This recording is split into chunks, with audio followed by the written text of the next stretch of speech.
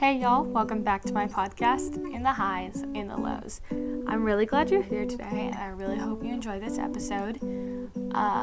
If you're new here, this is my podcast where I talk about Jesus, and then I have my friends, and they also talk about Jesus, and it's basically just a bunch of people talking about Jesus.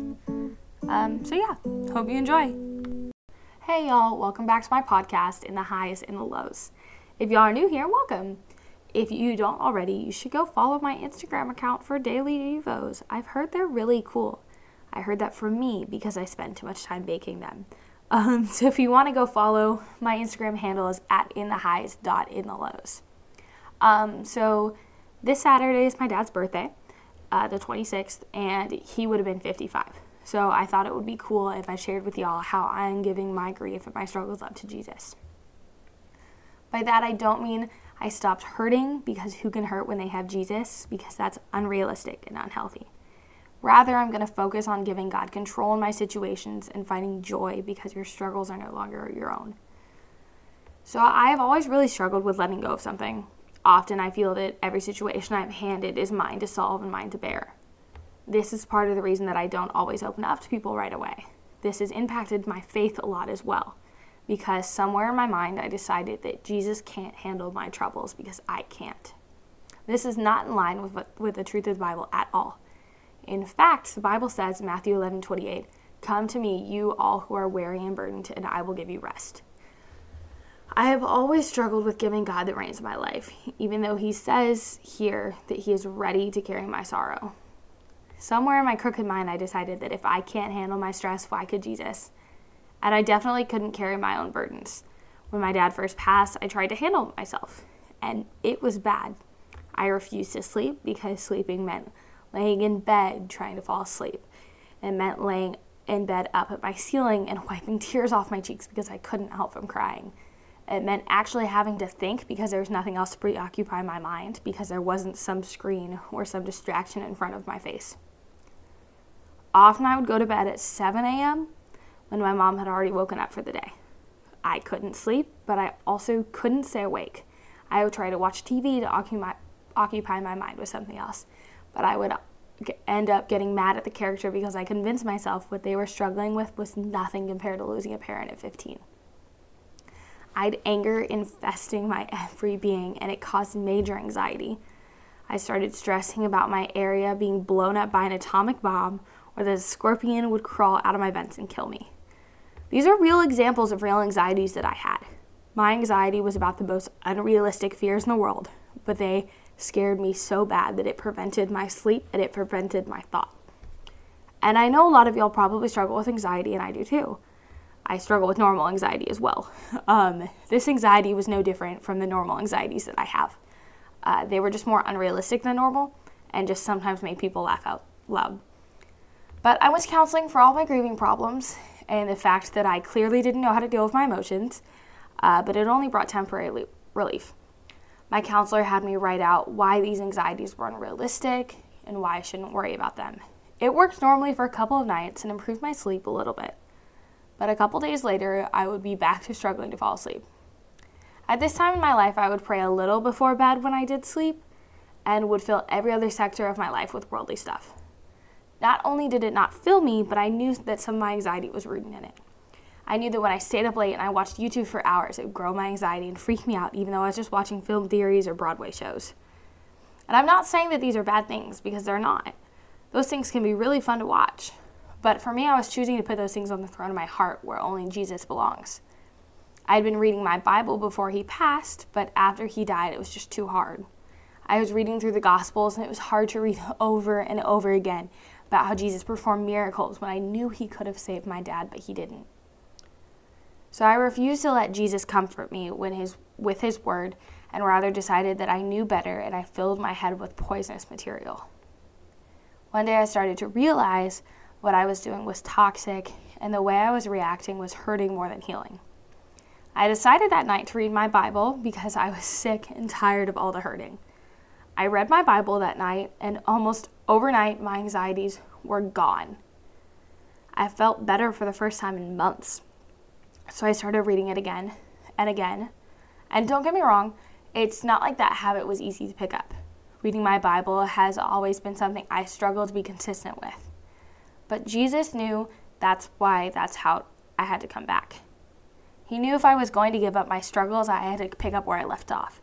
I had to start to change my perspective. I read about stories like Lazarus, and I realized that even though my dad was not saved, I was. I was born again. I get to live a life for Jesus. My dad might have left this earth, but I get to live in the blessing that one day I will see him again.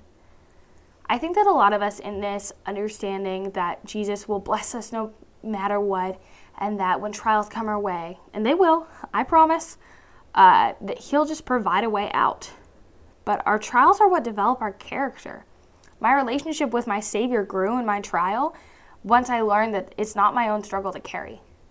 I think that's how people learn to be joyful in their trials. I think when we are consistently searching our lives for an exit to our struggles, we focus on the fear and the worry and the hurt. But when you stop looking for an exit and rather look for your Savior, you stop worrying. The trial probably isn't going to disappear. In fact, the hardest trials I've endured really never go away. The loss of my dad is a trial that will probably never stop following me around. And I didn't have good friendships in middle school, and that burden of feeling useless and unliked is a struggle I will carry around all of my life. But if I'm looking for an exit rather than a Savior, I start to let that fear and that anxiety take control. I live in darkness when I'm called to live in light. Count it all joy, my brothers, when you meet trials of various kinds, for you know that the testing of your faith produces steadfastness. James 1:2-3. This verse always used to confuse me. James says, count it all joy. But how do I do that? How do I find joy in my life? I was 15 when my dad died. My dad isn't going to walk me down the aisle. My dad isn't going to be here to see my graduation.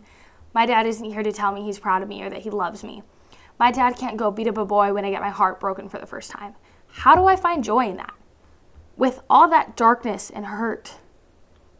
Currently at my church, we're going through the book of James. The Lord has revealed a lot to me. I think the way that we find joy is by looking towards Jesus and not letting our past define us, but rather Jesus. There's no reason for us to be living in the sorrow of our struggles that were current in 2016. We don't dress like it's the 1960s anymore because it's not current. Don't lead a modern life, but live in your past sorrows. We are not called to live in the past. We are called to live in Jesus. Only Jesus can bring us the joy and the redemption we are looking for. And just to be clear, that doesn't mean the pain will go away. Just because the cuts are old doesn't mean the scars aren't going to sting a little. But Jesus reminds us it's a scar, not an open wound.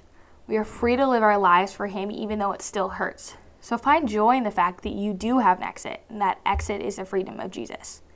Stop looking for an escape and start looking for a Savior. I want y'all to know, if you know Jesus and if you've given up your struggles to Jesus, but you're still feeling the weight of that pain, because I've really been struggling with this recently. If you are, that does not prohibit you from working for the kingdom of God. Like, what you're still doing is still going to be for the glory of God if that's your intention, even if you're still holding on to stuff.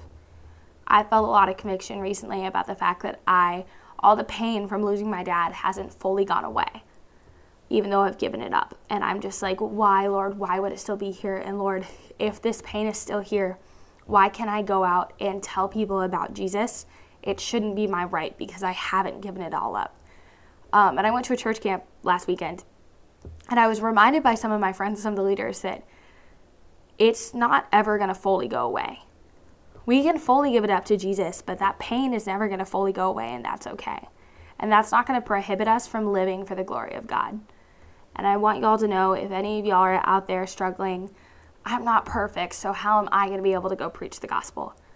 We're not called to be perfect. That's impossible. That's not possible for us. We're merely human. That's not going to happen. If you're sticking to God's will and if you're praying and you're in the Word, God will use you for His glory, whether or not you are ready for it. God doesn't pick people who are ready. He makes people who are worried ready. And He makes people who are unprepared ready. I hope that speaks to someone out there. I hope you enjoyed the podcast episode today. I know it's a little bit heavier than normal and a little bit more blunt. But I thought it was important to talk about. Yeah. So I hope y'all have a great week. Bye. Hey, y'all.